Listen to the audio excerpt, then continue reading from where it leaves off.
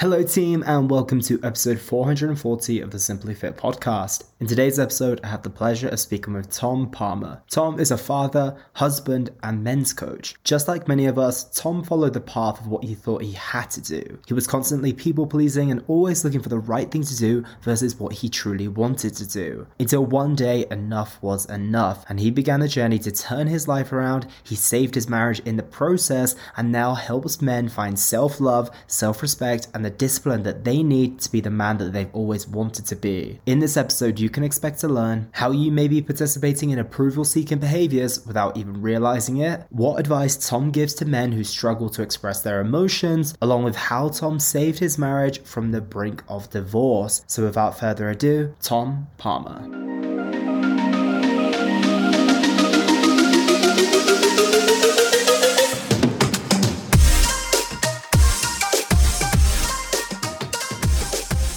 Tom Palmer, welcome to the show. How are you today? Thanks, Elliot. I'm good. Thanks for having me on. I appreciate you inviting me on. The pleasure was truly mine. I'm very, very much looking forward to speaking with you. I feel like we're going to speak about a lot of big topics today, a lot of things that I will personally resonate with, and I'm sure the listeners will resonate with as well. But before we do dive into that, can you give us a little context about who you are, what it is that you do? So who I am, I consider myself, I am a father to two beautiful sons. I'm a husband to a beautiful wife. And I'm a men's mentor and life coach. The reason I say mentor and life coach is because for me, the life coaching space is about helping you find answers within yourself and really illuminating your gifts and what you have to offer. Whereas the mentoring space is around more advice and guidance. So maybe you want to get somewhere that I've got in life. I've got the advice to offer you. Whereas coaching isn't really focused on advice. It's focused on you finding answers within yourself and me helping you do that. So that's the reason I use those two sort of two names for that. But essentially what I do is I help guys typically 30 to 50 years old build self-respect, self-love, and strong relationships. In that order. That's the order I think it's meant to be in, right? Self-respect first, so you can, respect yourself, have boundaries, have discipline, get to know yourself as a man. Through that process, falling in love with yourself and getting into a good relationship with yourself so that you can create good, strong, stable, loving relationships with other people. So that's essentially what I do with guys. I love that. And I'm very curious about how you blend the mentoring and the coaching together, because when you look at it on the surface, it almost seems harder to blend both of those and do one individually. It's kind of easy to guide someone and say, okay, go in this direction. This is how I did it. This is how I foresee that you will do it. And then there's another side of things by saying, okay, well, I'm going to let you discover the answers within you. How do you blend both of those two dynamics together? Yeah, it's a great question. It's exactly why I wanted to add both of those components in, because coaching for me felt restricted in terms of, I'm not supposed to give advice here. But I'm never one to sort of follow the rules necessarily. I like to go beyond the rules and wonder why those rules are in place and why those restrictions are in place.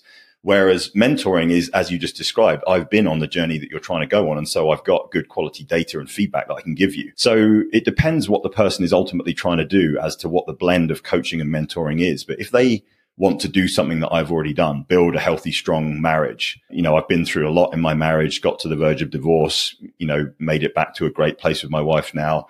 So I have, potent advice and guidance to give someone if they want that. The majority of the work is around them finding answers in themselves and me helping them do that. But every now and then throwing in a bit of mentoring, i.e. potent advice and guidance, feels right. And I don't want to restrict myself or restrict the other person from getting the results that they truly want. Yeah, I think that's important, because when I hear the two, it's not to say that one can't work without the other, but I feel that they come very, very powerfully as a pair. And that's always what I thought whenever I've heard that kind of trend of, okay, you can only guide, but you can't necessarily tell them, versus, the other way around of things. So I like that aspect. And I think the dynamic between the two can lead to a lot of good results realistically. And I think that comes in the work that I do as well. I do health and fitness coaching, but there's a difference between telling and teaching in a way. Sometimes I want my clients to find the answers of how they need to navigate a certain social occasion, for example. But if we're 1 or 2 weeks in and they haven't got that education just yet, then I need to kind of guide them on that first. I need to be like, hey, this would be the best thing to do. let them go through the experience. So then in the future, then they can kind of make that choice on their own once they've gained that education. So I like the blend and the dynamic between the two. So I'm glad that you mentioned that. Transitioning on to your personal journey, obviously 9 times out of 10 or 99% of the time, someone's personal journey with any given endeavor starts, the reason why they do the work they do starts with them. And you just mentioned that you went all the way across to the point of divorce and obviously have come back on the other side. Now you're now inspiring and helping men be in strong and healthy relationships. What did your kind of dark night of the soul look like, so to speak? Yeah, I've got goosebumps, man, as you're saying that, as I'm remembering sort of back through my journey. And it's not a journey that's riddled with trauma or started off in a bad way or anything like that. The way I grew up was very privileged, very beautiful. My family's still all together, parents still together. I'll give you the kind of fly through summary. So I grew up in a very stable household. Dad, had a sort of stable 9 to 5, didn't see him much during the week. Spent most of my time with my 2 brothers being kind of raised by my mum. And I think that is where a lot of what I went through and dealt with started, right? So I look back on that period and I see my mum using her natural emotionality to bring us up, to control us in a way, in a healthy way, to make sure she can manage what she needs to get done with 3 boys running around and causing trouble. And my dad really only being around at weekends in any kind of, meaningful capacity.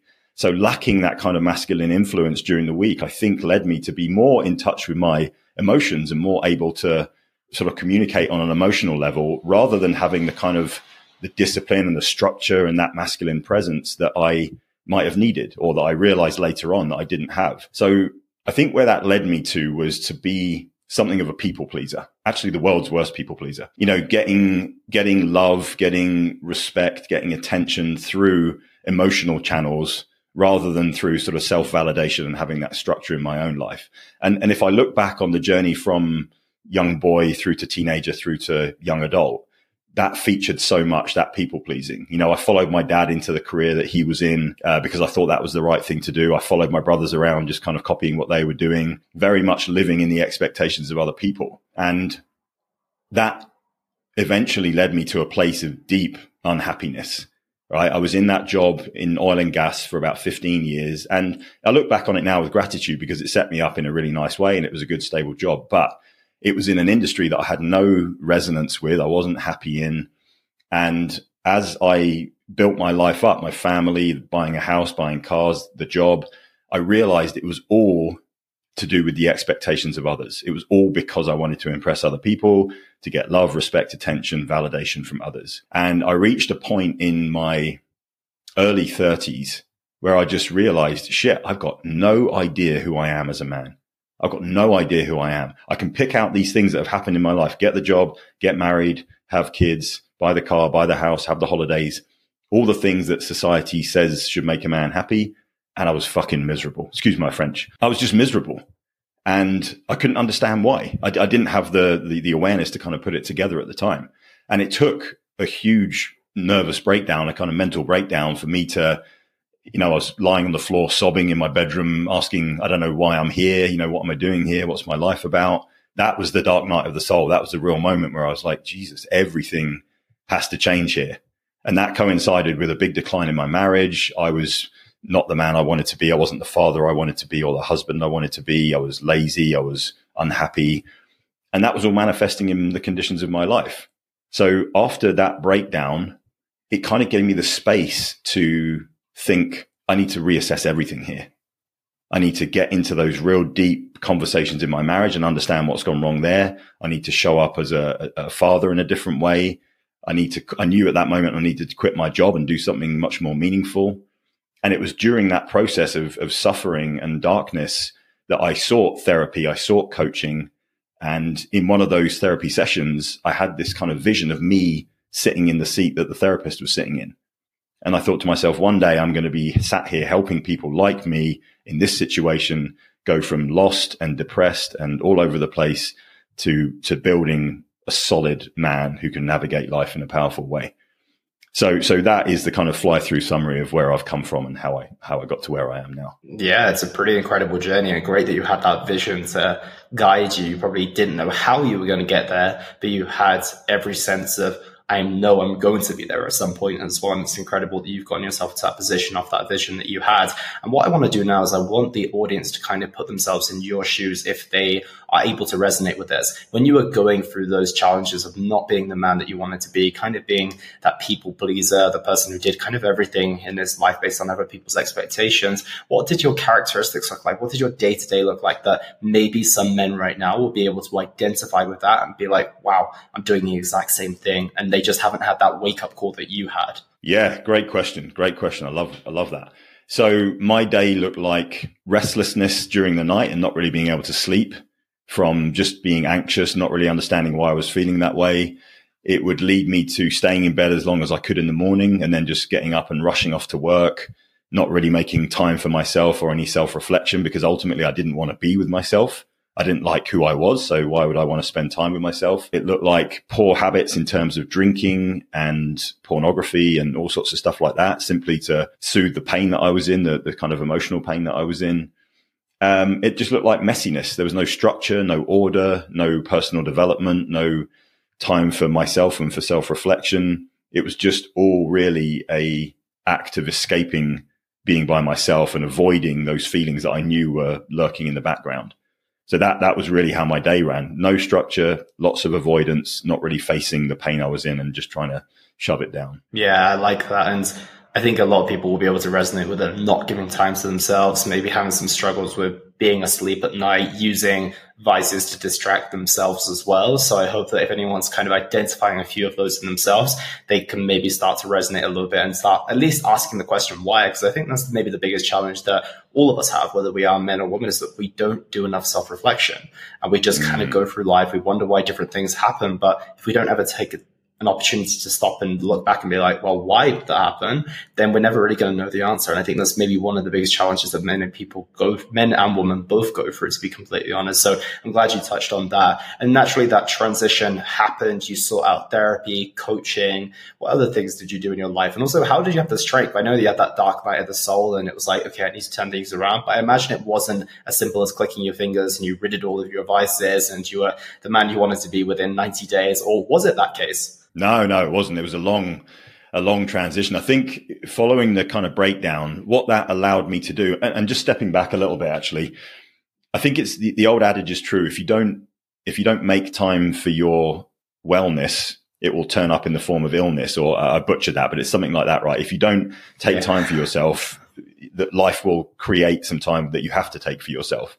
And so that's what I saw my breakdown as. It was like, right, slow down, sit down, lay down on the floor, sob, do whatever you need to do just to actually be with yourself and admit what's going on here. My breakdown actually resulted, after the pain and the sort of painful self-reflection, resulted in an incredibly deep peace kind of coming over me.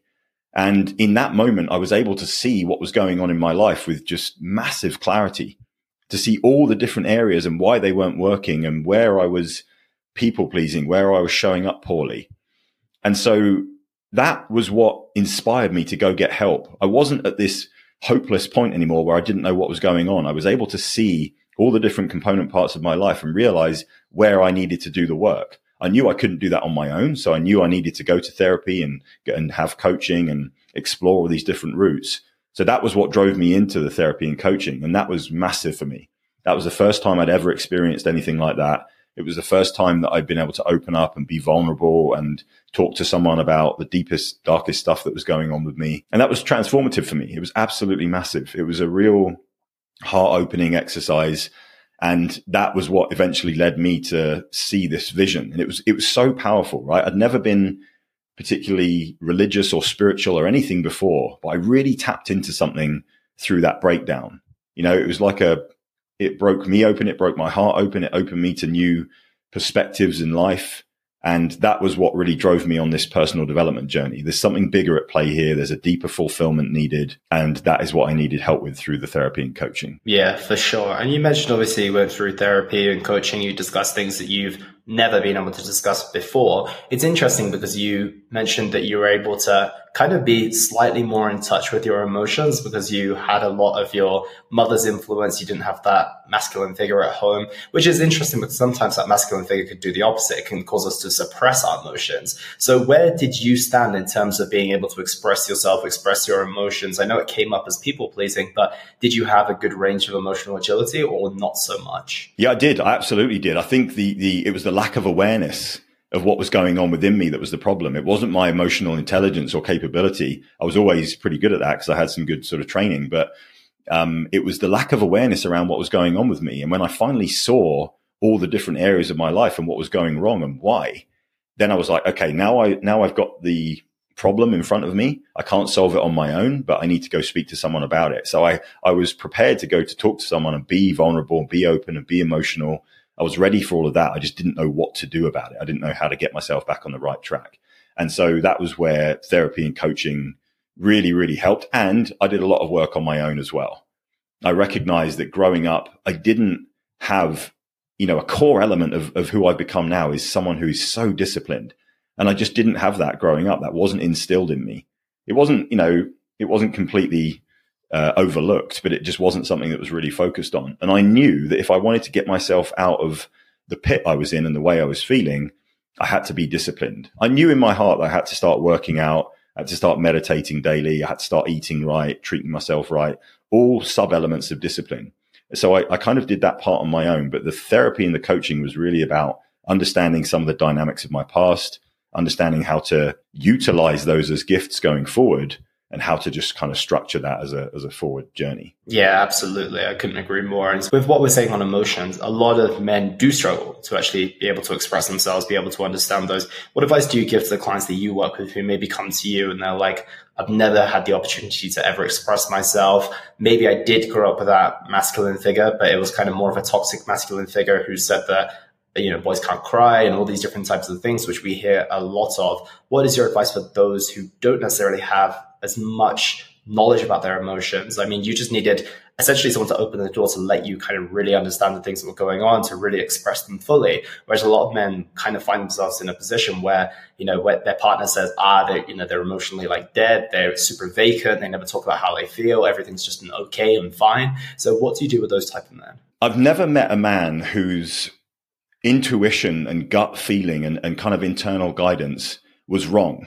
Right. So what I always find is that what these guys want to say, they want to talk, right? I really believe that most men have a deep desire to actually connect and talk and be open and not necessarily to be sloppy and messy and word vomit over everyone, but to actually be able to talk on a certain level. It's just they've been taught that that's weak or that's not what men do.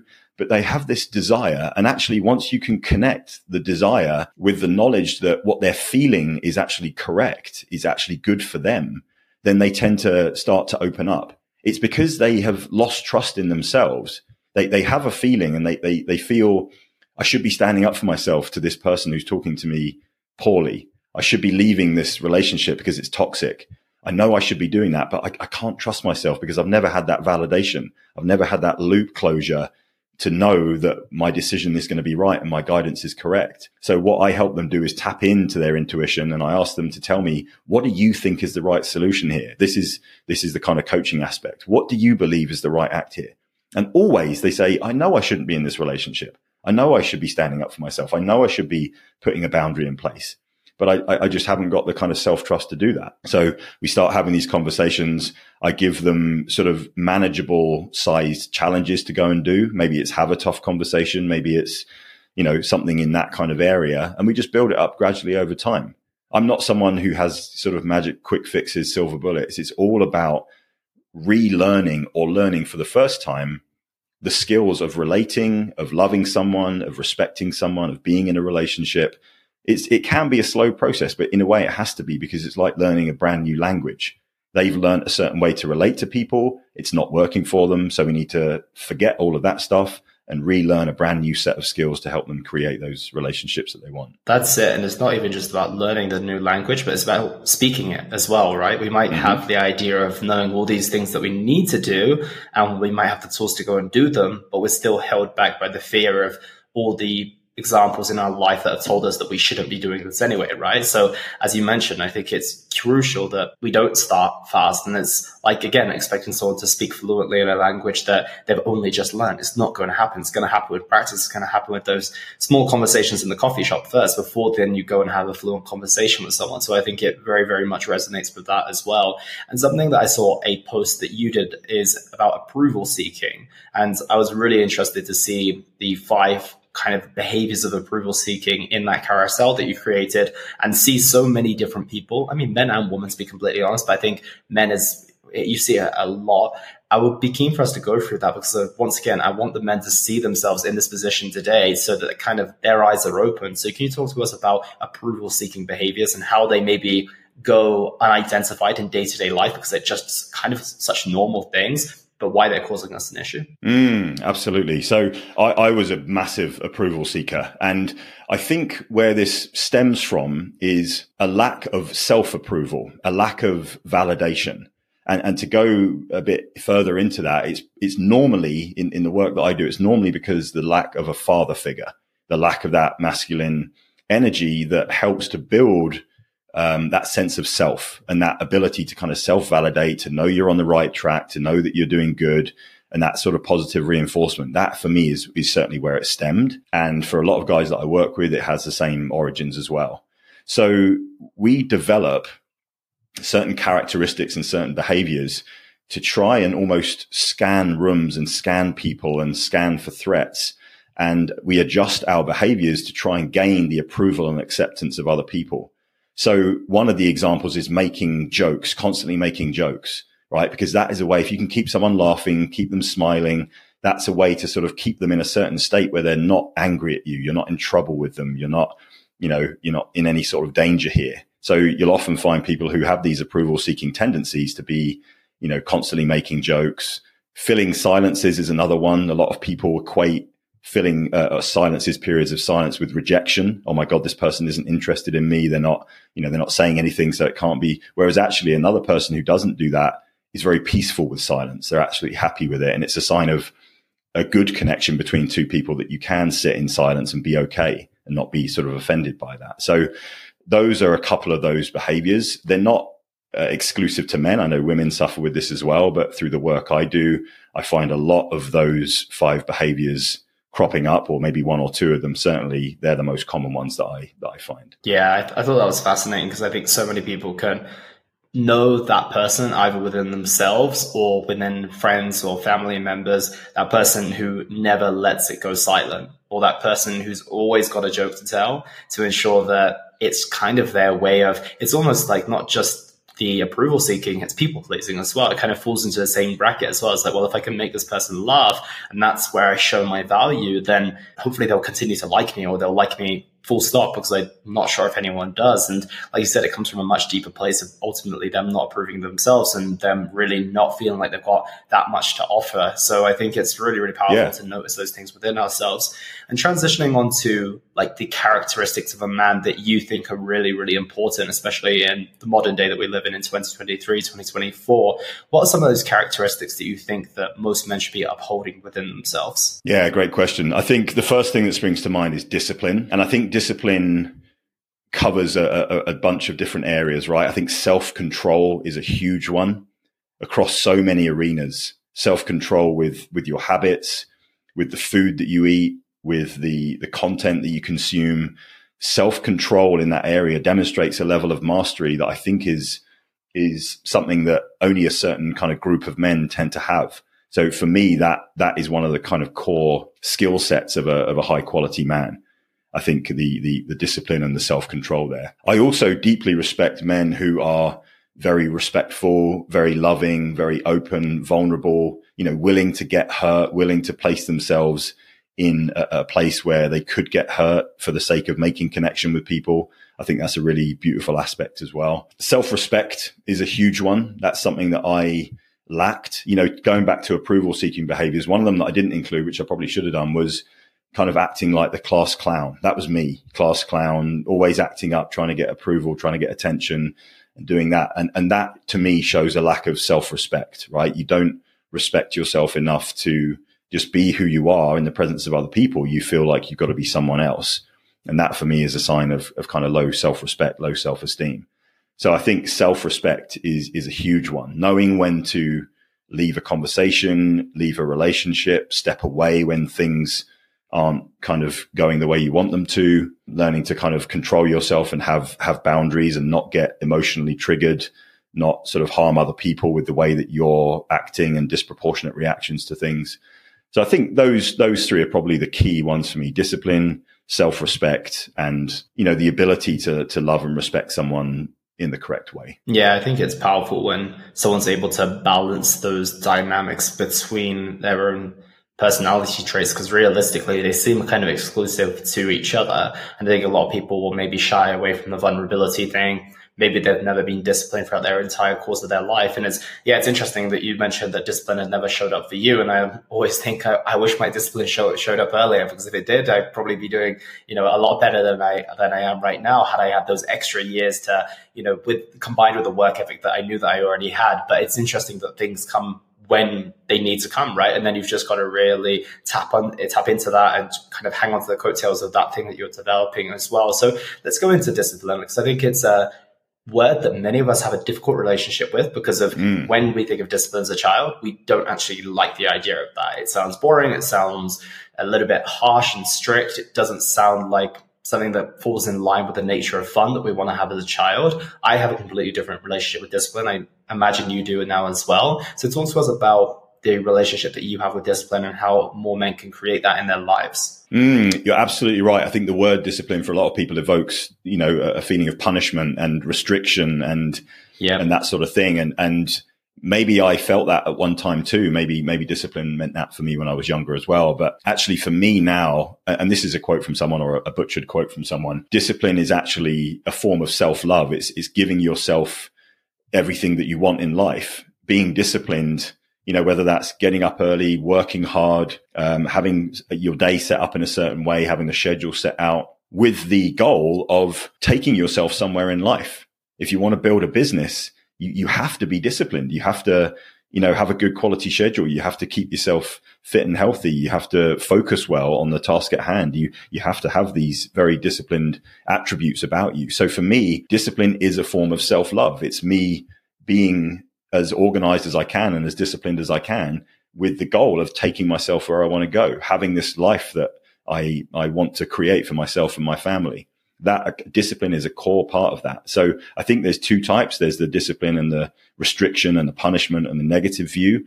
And there's the discipline of actually, if I want to achieve something incredible in this life, I have to organize myself around my goals. And that is what takes discipline.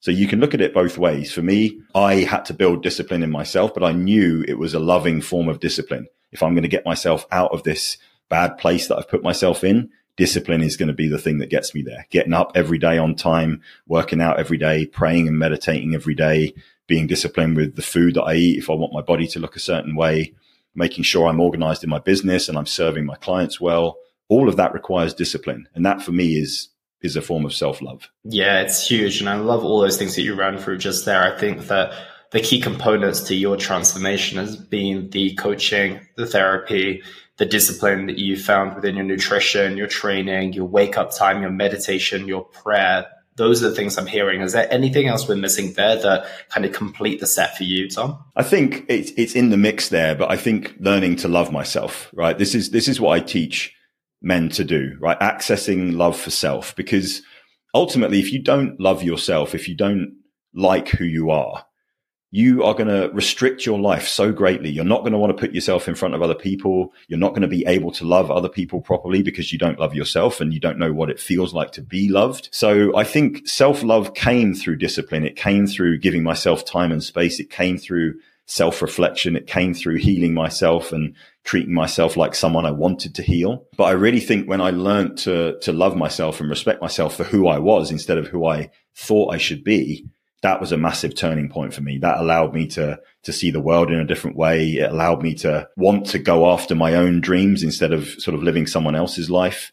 It really kind of brought everything together for me. So I think that deep self-love was a huge component of my transformation. Yeah, I'm glad you mentioned that, because when you hear men in this space, typically it's like, let's embody your warrior archetype. Let's get our mindset right. Let's get our money right. Let's get our bodies right. It's kind of that Andrew Tate archetype that I always talk about on this podcast anytime I talk about the masculinity space, whereas you come from a perspective of healing hearts. And that's the first time I've heard someone take it in such an approach that, you know, the challenge that I find with that approach, and you'll have to let me know how much success you've had with this. But most of the time people go down the route of this, like, let's tap into the form of masculinity of the past, kind of the very stoic, very warrior type, as I just mentioned, versus the heart healing. And I would have a feeling that most men might be gravitated more towards the warrior archetype versus the heart healing. And you and I both know that all those things really fall hand in hand, right? Like, that's the reality of the situation. It's just the way that we frame it.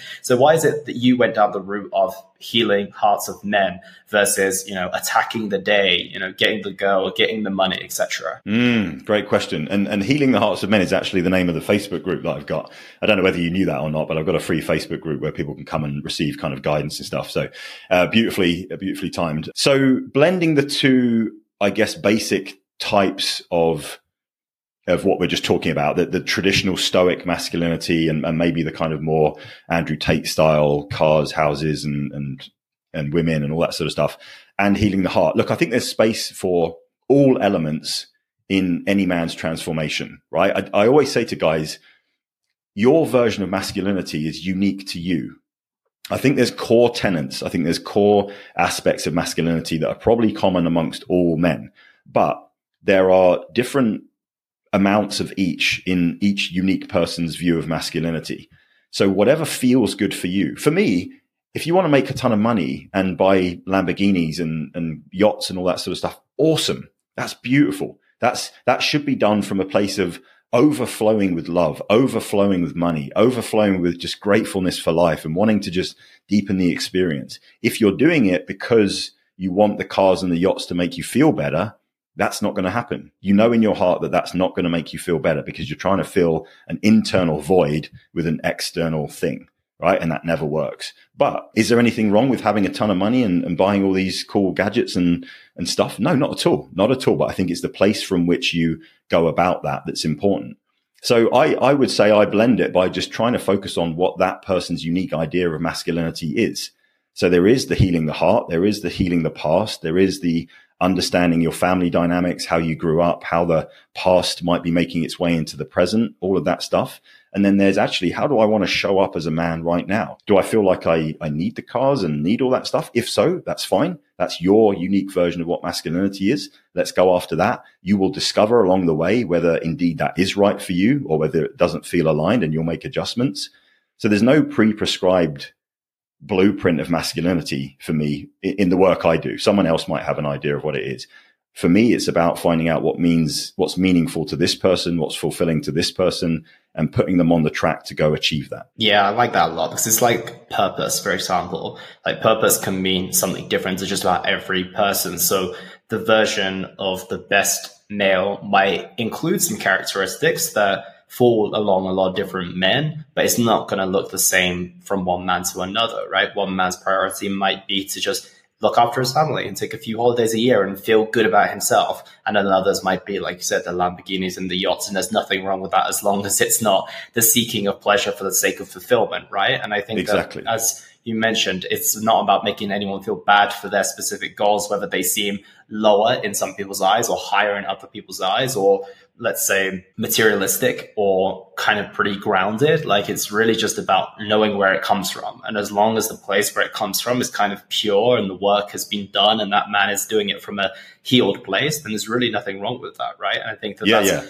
the key to success there. It's just not putting shame on anyone's goals depending on what they are. Exactly. And I think for me, the kind of real core pillars when you think about, protecting, providing, presiding, making the family safe, all of those sorts of things, I do think they are legit. They are correct in my eyes. That would be my base level definition of what being a man requires. That's not to say that if you're not making a ton of money right now, or you're not in the best physical shape to protect another person, there's no shame in that. There's nothing wrong with where you are now, but you don't want to stay there, right? You want to get yourself on a track where you're improving those aspects of yourself, because without question, without deviation, men who are able to provide a beautiful life for their family. Men who are comfortable with their physique and strong and able to protect. Men who are able to be present and to, lead a family. They feel better. They feel more fulfilled. They're more connected to themselves. They're better for other people. That for me is fairly factual. So I do encourage, work in those spaces, but around the edges of that, there's 1,000 different computations of what masculinity is. And that's what I kind of help guys find in themselves rather than pre-prescribing. For sure. And I couldn't agree more. And I think it's important to do that because quite often, like you fell into that trap of kind of living out the dreams of others, even if we've kind of done the work, our goals or our kind of North Star might still be of what other people think, right? It might not be truly what we want. And this is the big part of financial freedom and all those other types of things. Like I said, it might just be, like you said, providing a comfortable life for my family. It doesn't necessarily mean being a million or billionaire, yet so many, that's the challenge I have with the archetype of like the Andrew Tate, the Lamborghini and yacht lifestyle. I think it then puts the goalposts so far away. You see this in health and fitness as well. Quite often people just want to be able to take their shirt off at the beach without feeling uncomfortable. They don't want to be shredded on the front of Men's Health magazine, right? But they've got this idea that that is the ultimate form of masculinity, or this is the ultimate form of being in shape.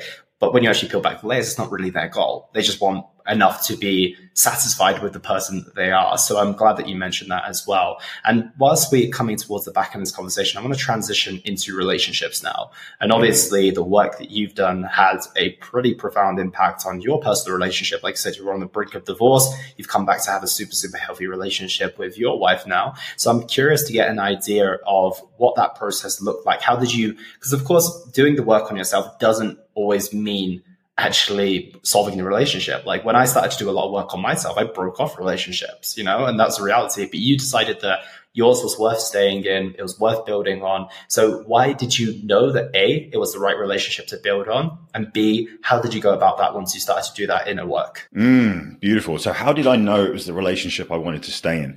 I think ultimately when I met my wife, I loved her in the correct way. I didn't love her from a place of like needing her or trauma bond or anything like that. It was a true, pure love for this person that I respect, I admire, I find deeply attractive. I just love this human being. And I knew that. And alongside that, I also knew that I wasn't being the best version of myself. So at the time, I remember this vividly. I was sat on the edge of my bed, laptop in hand, looking for houses to move out into while my wife and 2 sons stayed in our family home.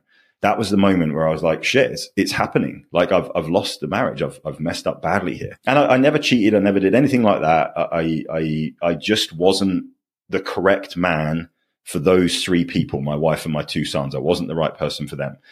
But in that moment, I said to myself, I accepted that I'd lost everything.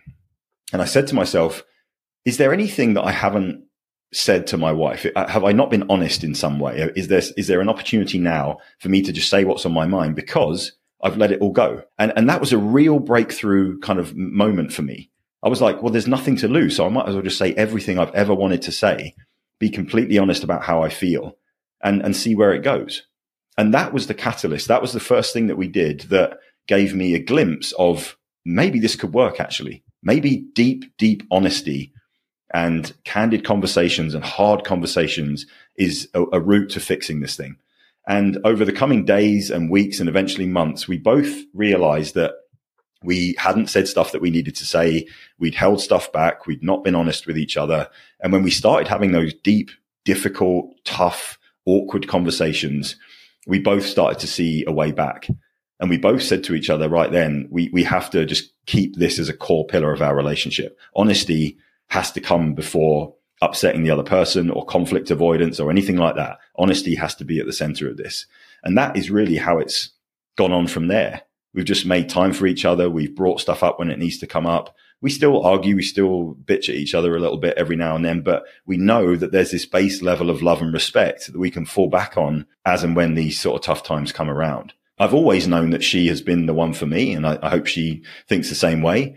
I think the core thing that got us back together was previously it was conflict avoidance that got me into that place, or avoidance of the truth. And it was honesty and having the courage to have those hard conversations that paved the way for us to build a successful marriage now. Yeah, I love that. And I saw in one of your posts that you mentioned that an argument without a relationship, without arguments is not a healthy one. It's just one where people aren't truly saying what they mean, right? And I think that once you lifted the blanket and saw what was underneath and all these things that both yourself and your wife had to say to each other, you were able to at least see things clearly, right? And I think that that's what people want, right? They want that level of transparency and clarity and authenticity as well, that if you just kind of hide behind all these unspoken things, it just usually leads up to being way worse. And those conversations are not easy, right? Like they were probably super uncomfortable, but it's kind of like, it's the whole rip the band-aid off the very, very quickly thing versus like,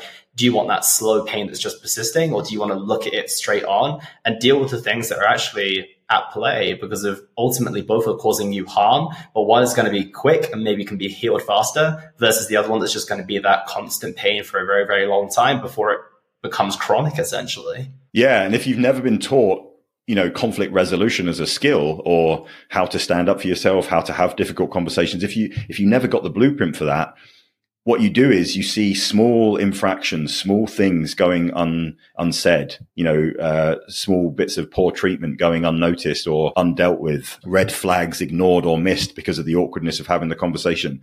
And then 10 years later, holy shit, everything's been, swept under the carpet, and there's a huge lump under the carpet. And now neither of you can function. There's lots of anxiety. There's all these things that you can't talk about. You've cordoned off all this area in your relationship that you can't go in. And suddenly you're not able to connect anymore.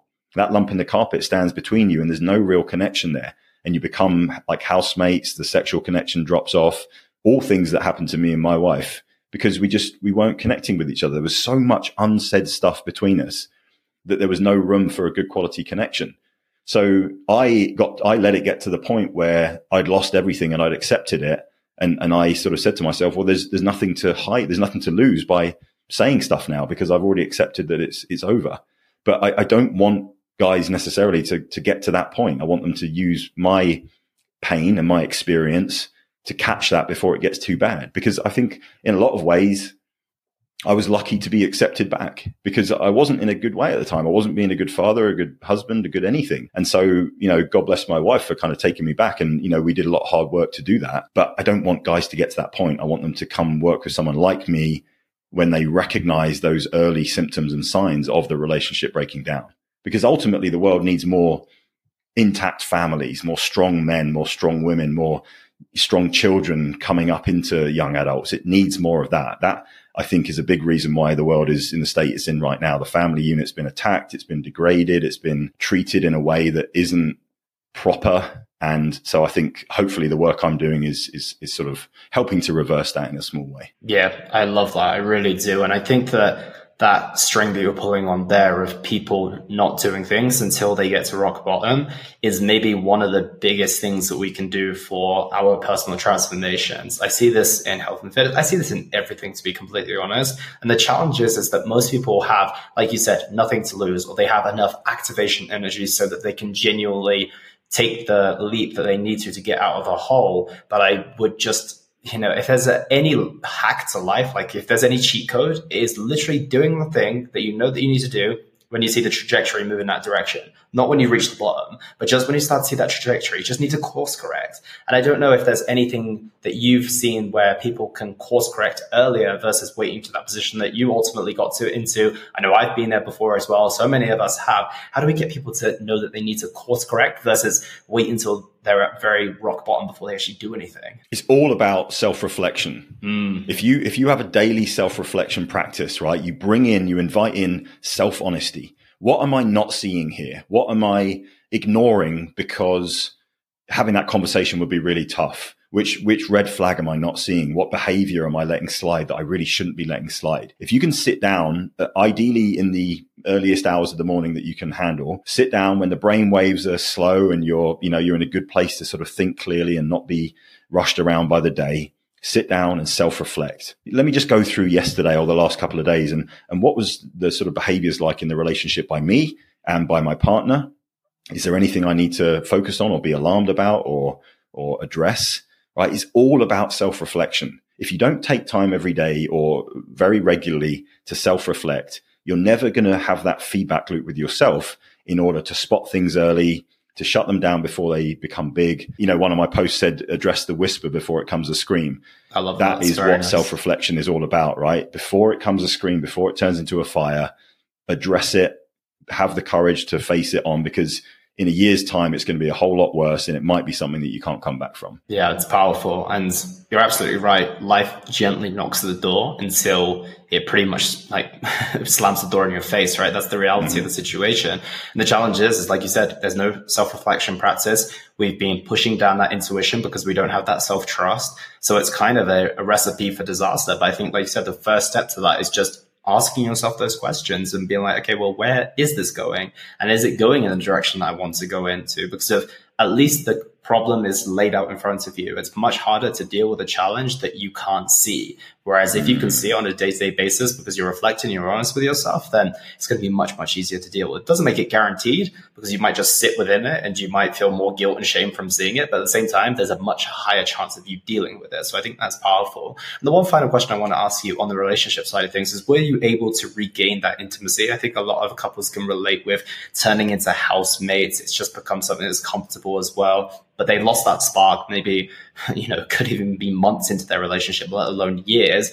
Were you able to regain that spark? And was there anything specifically that you were able to do to kind of regain that intimacy with your partner once again? So you went from being a loving and passionate partnership versus just a kind of mediocre set of housemates. Yeah, exactly. Yeah. So I did a post a little while ago about premature ejaculation, right? And this is a subject that I'm happy to talk about. I suffered from it. And my take on that is that certainly for me, and I think for a lot of other men, it's around integrity.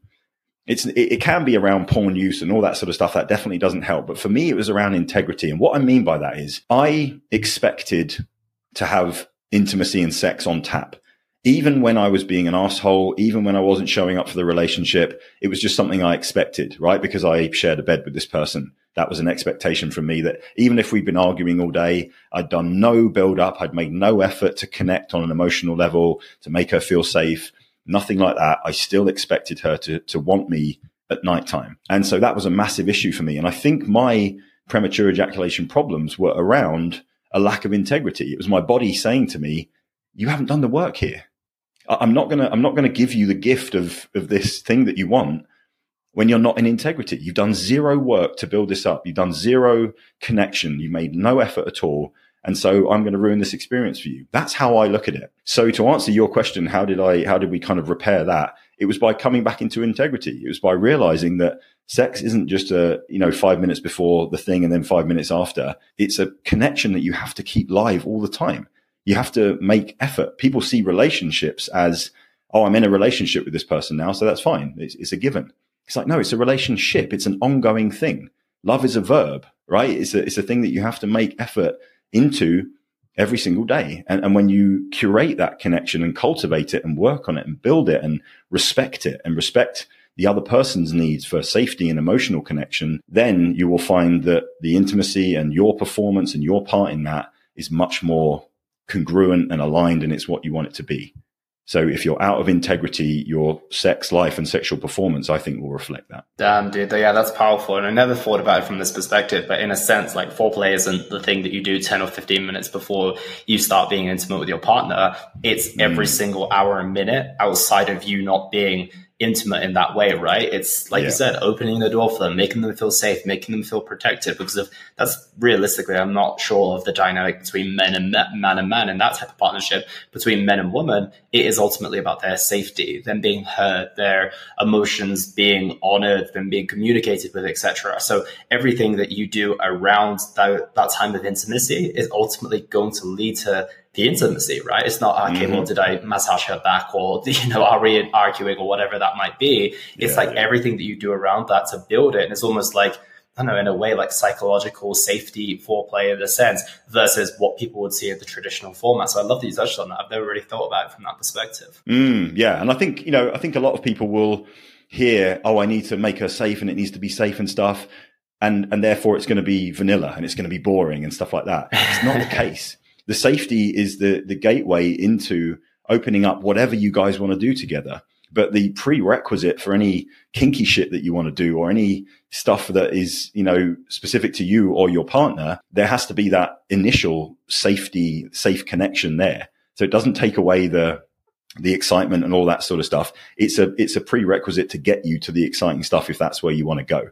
So, that's just as a point that's come up in a few coaching conversations before that I thought I'd bring up here. Yeah, I'm glad you mentioned it because it's kind of like the discipline thing. It's like discipline does create freedom. It just means that you kind of got to tick those boxes first to give yourself the opportunity to do all those amazing and fun things. It doesn't mean that discipline removes that. And it's the same with what you just said there. It's not that safety providing takes away any excitement. It's more creating that space so that can exist without any real boundaries that need to be in place. Like, that you're in a safe space, so you and your partner have the opportunity to fully express themselves the same way that you have the ability to show up in the way that you want to, as long as you've done those things that keep you disciplined and keep you showing up as the man that you want to be, right? Exactly that. Nailed it. Amazing. Well, Tom, this has been an amazing conversation. I've really enjoyed it. And I feel that we've gone back and forth and probably could do for another few hours or so. But I want to ask you a couple of final questions. And the first is, what impact do you want to have on the world with the work that you do? Beautiful question. Got goosebumps again. I think I alluded to it earlier on, right? I want to help. I want to contribute towards building strong, loving, stable, grounded men. And for me, if I can do that in whatever capacity, then those men will show up for their families. They will protect and provide and be leaders. They will love their wives. They will bring up beautiful children. That is how I see my impact happening on the world through the men that I work with. I believe that men are the answer to the world's problems at the moment. That's a thing that I believe. Don't need you to believe it. That's my belief. But if I can help a group of men to show up more powerfully, to show up in a more loving way, to show up with self-respect and self-love and all the things we've talked about, that for me is going to have a massive impact on the world. It's going to teach young boys how to be as a man. It's going to teach young girls that they're protected and they're loved by their father.